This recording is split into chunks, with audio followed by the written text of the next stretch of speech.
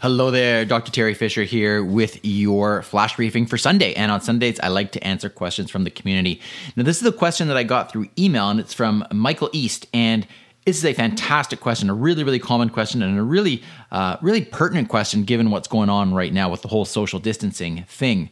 So he says this is his question, right? He says, in order to keep in touch with my mother-in-law, we purchased 2 Echo Shows. Okay, great. They're all set up on my account, and they communicate well in our house right now.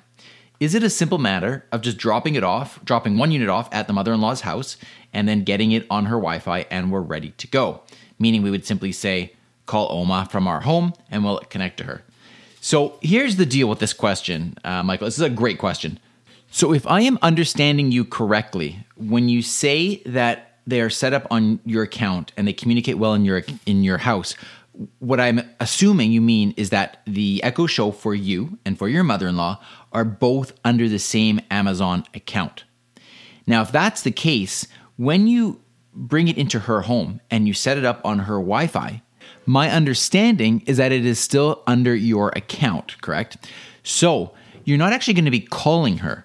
What you're going to be doing is you're going to be dropping in, because when you use the drop-in feature, it's like an intercom, and it's virtually in the same home because it's in the same account.